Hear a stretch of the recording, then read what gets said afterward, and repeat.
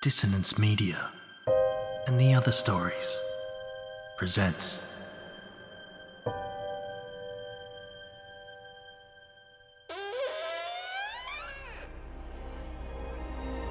Step into the abyss of After the Gloaming, a gothic fiction podcast that delves into the depths of human emotion.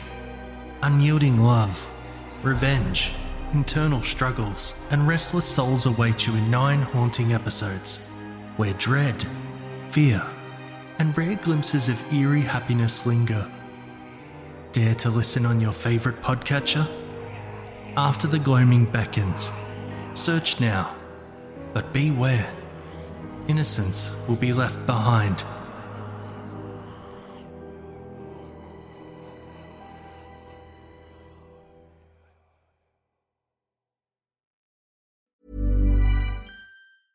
Cool fact, a crocodile can't stick out its tongue. Also, you can get health insurance for a month or just under a year in some states. United Healthcare short-term insurance plans, underwritten by Golden Rule Insurance Company, offer flexible, budget-friendly coverage for you. Learn more at uh1.com. Hiring for your small business? If you're not looking for professionals on LinkedIn, you're looking in the wrong place. That's like looking for your car keys in a fish tank. LinkedIn helps you hire professionals you can't find anywhere else, even those who aren't actively searching for a new job but might be open to the perfect role. In a given month, over 70% of LinkedIn users don't even visit other leading job sites. So start looking in the right place. With LinkedIn, you can hire professionals like a professional. Post your free job on linkedin.com/people today.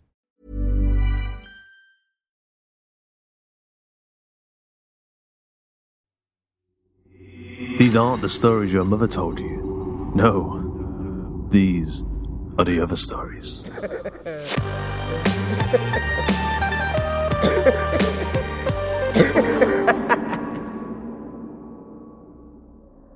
Welcome to The Other Stories Halloween week. Every day this week we will be celebrating the witching season with 6 of our favourite episodes and 1 brand new short story written by Bram Stoker award-winning author Keelan Patrick Berg. Join in with the fun and tell us what you're doing this Halloween using the social media hashtag #TOSHalloween on your favourite social media platform.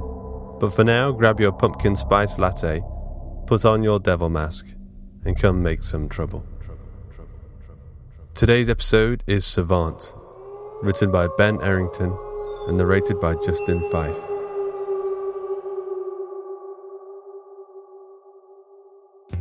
Gregory didn't like to frequent the establishments he often found himself in. These watering holes were full of bloated embarrassments of human beings, whooping and yelling obscenities at whatever sport was playing on the television set on the wall. The floors were sticky and they smelt of stale beer, cigarettes, and vomit that must have been numerous days old. The staff didn't seem the type to busy themselves with mopping up any unfortunate spillages. He mostly kept himself to himself, would exchange in the basic pleasantries with the barkeep and perhaps a faux friendly nod with the clientele, men he'd sooner push in front of a moving car than engage in conversation with. But it wasn't these people that kept him coming back to the same places so often, nor was it the product they offered or the entertainment, which was lacking. It was the women.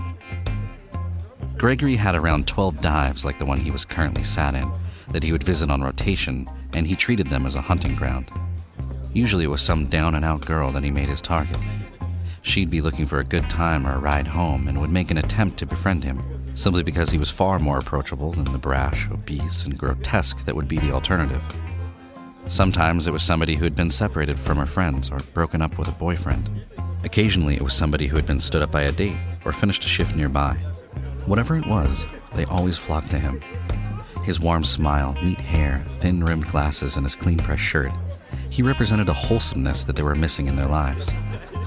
All girls want that purity, even if they live their lives being trodden on by the selfish bravado and desperate attempts to assert masculinity by men who are not worthy to kiss their toes. Gregory knew how to get under their skin, undo the years of institutionalized expectation of what a sexual partner needed to be.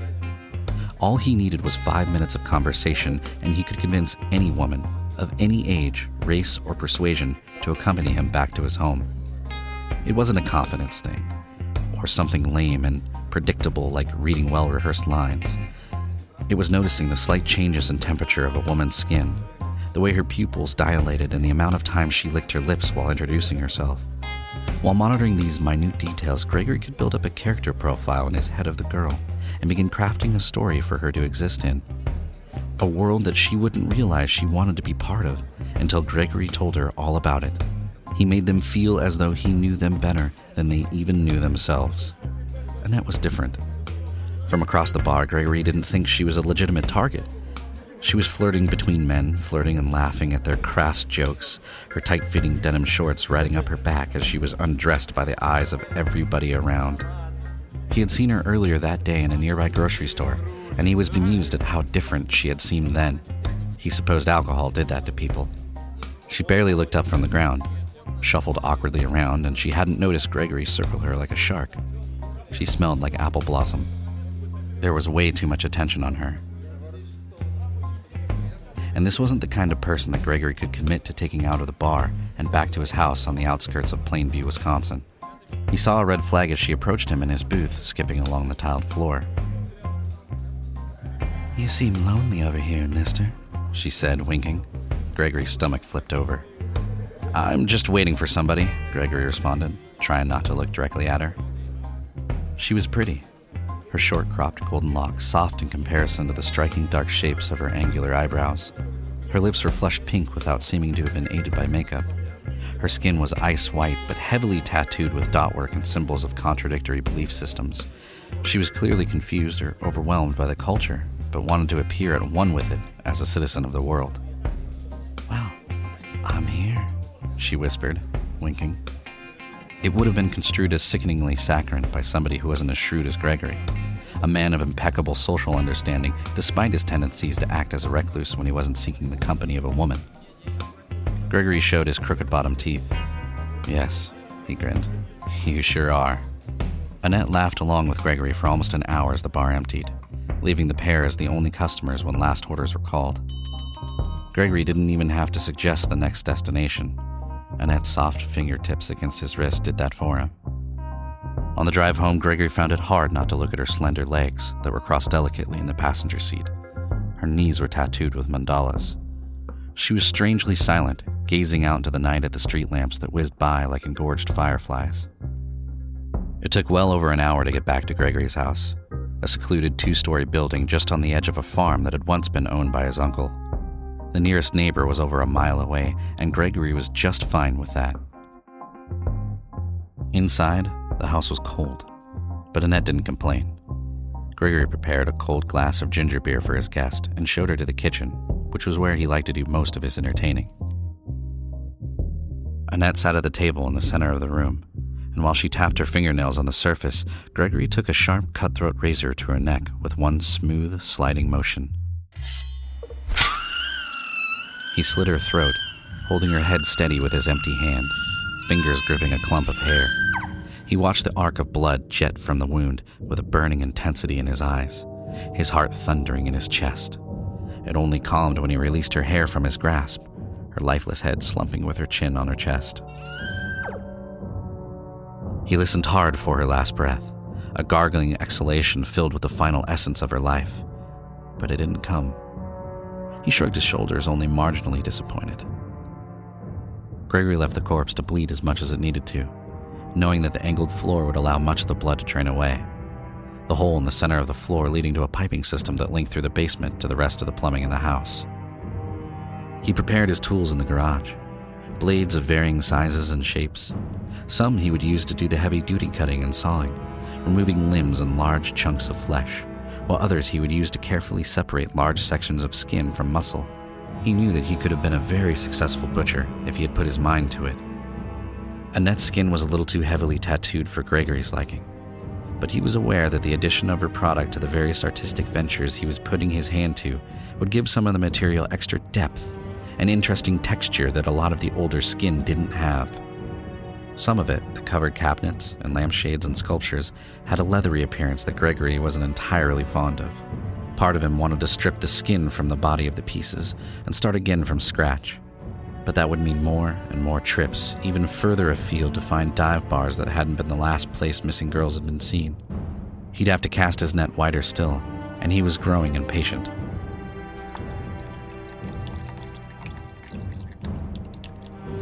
Gregory hosed down the stone slab in the middle of his garage that was fairly empty apart from the centerpiece and racks that stored his tools. He rolled up a thick dust sheet and returned to the kitchen. Annette's head was no longer slumped. She was staring straight ahead. Gregory dropped the dust sheet and panicked, looking for the razor in his trouser pocket. Annette called out, a high-pitched yelp that resembled the short, sharp bursts of an alarm. Her head jolted to one side and the other, her tongue hanging out of her mouth. Her head twisted until it was almost facing Gregory, her eyes having rolled back into her skull. Then it snapped the other way so violently that Gregory was sure it must have broken her neck. His throat tightened and his breathing sped up.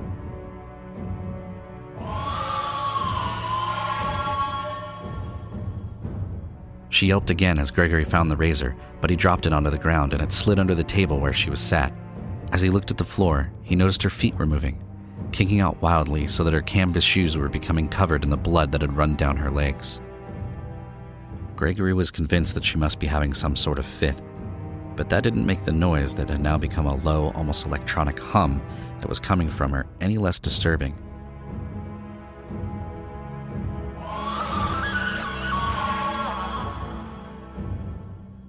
He returned to the garage, kicked open a toolbox and grabbed a hold of a screwdriver. He ran back into the kitchen and cautiously approached Annette, trying to avoid the milky whites of her eyes. He stood behind her, grabbed her head and held it against his torso. It was thrashing around like a rolling alligator. He pushed the screwdriver hard into her ear until he heard a pop. Her head stopped moving. Gregory's throat began to open and his breath returned to normal. Gregory continued to busy himself in the garage, sharpening a meat cleaver that he'd become particularly fond of, until he was disturbed by the same electronic hum he'd heard from his victim. He returned to the kitchen, kicking the door open in frustration. Annette was awake again, talking gibberish in what sounded to Gregory's ear like an ancient language. Her tongue was clicking loudly and her eyes were now darting around the room. A trail of blood led from her ear down to her shoulder, and it was as Gregory tried to subdue her once more that he saw the wound on her neck begin to glow in a dazzling blue. Confused, Gregory kept his distance and walked around her and closer to the door that led back towards the front of the house. Had this woman been possessed by some otherworldly being? Something all-powerful that had been sent from another plane of existence to halt Gregory's murder spree? As if the lives he had been taking were somehow causing an imbalance in the universe?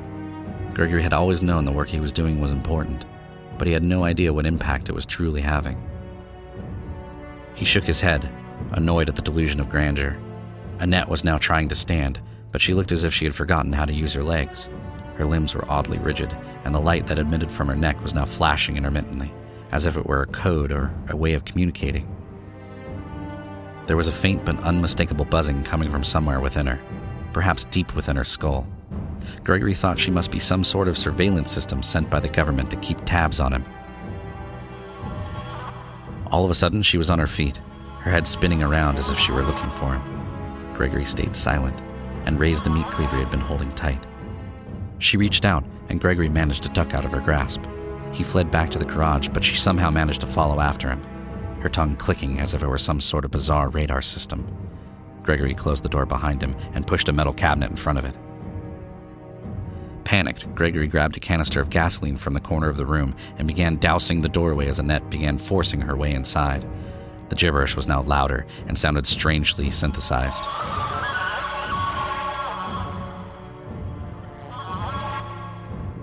Gregory couldn't believe that he'd been so foolish as to let his guard down.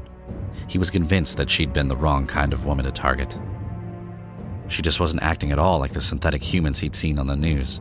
The ones that had been put to work hunting down the terrorists in the Middle East and bringing down drug cartels in Mexico. She must have been a new design. Gregory took a box of matches from a shelf and lit one, flinging it onto the gasoline and watching in awe as Annette kicked the door almost in half, the cabinet sprawling across the room. She was on fire but didn't seem to be experiencing any pain, her patterned skin melting from her torso as her eyes changed from white to a glowing red. Gregory slid open the paneled garage door and backed outside, the house leading into a cornfield that swayed in the night air. The fire spread, and Gregory knew that almost a decade's worth of work was about to go up in flames. However, he didn't feel upset. It was a sense of apathy he felt. Annette was a skeleton ablaze as she stumbled out of the garage. The electronic hum that she'd been making was now a siren, alerting the authorities to her whereabouts. Gregory's sanctuary being descended upon by helicopters that he could now see in the air, their searchlights lighting up his home, a place he would never be able to set foot in again.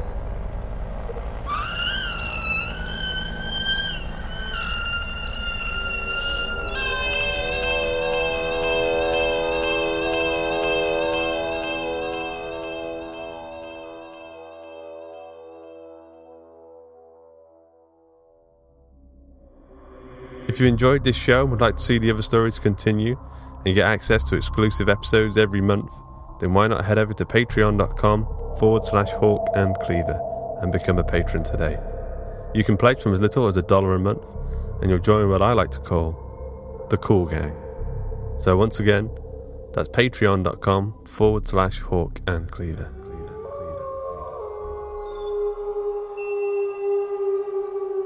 Until next time.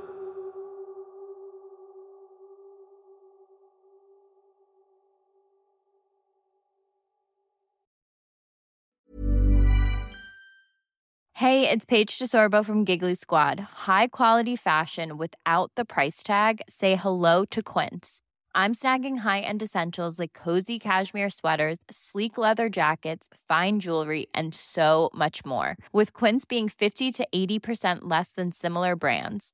And they partner with factories that prioritize safe, ethical, and responsible manufacturing. I love that. Luxury quality within reach. Go to quince.com/style to get free shipping and 365-day returns on your next order.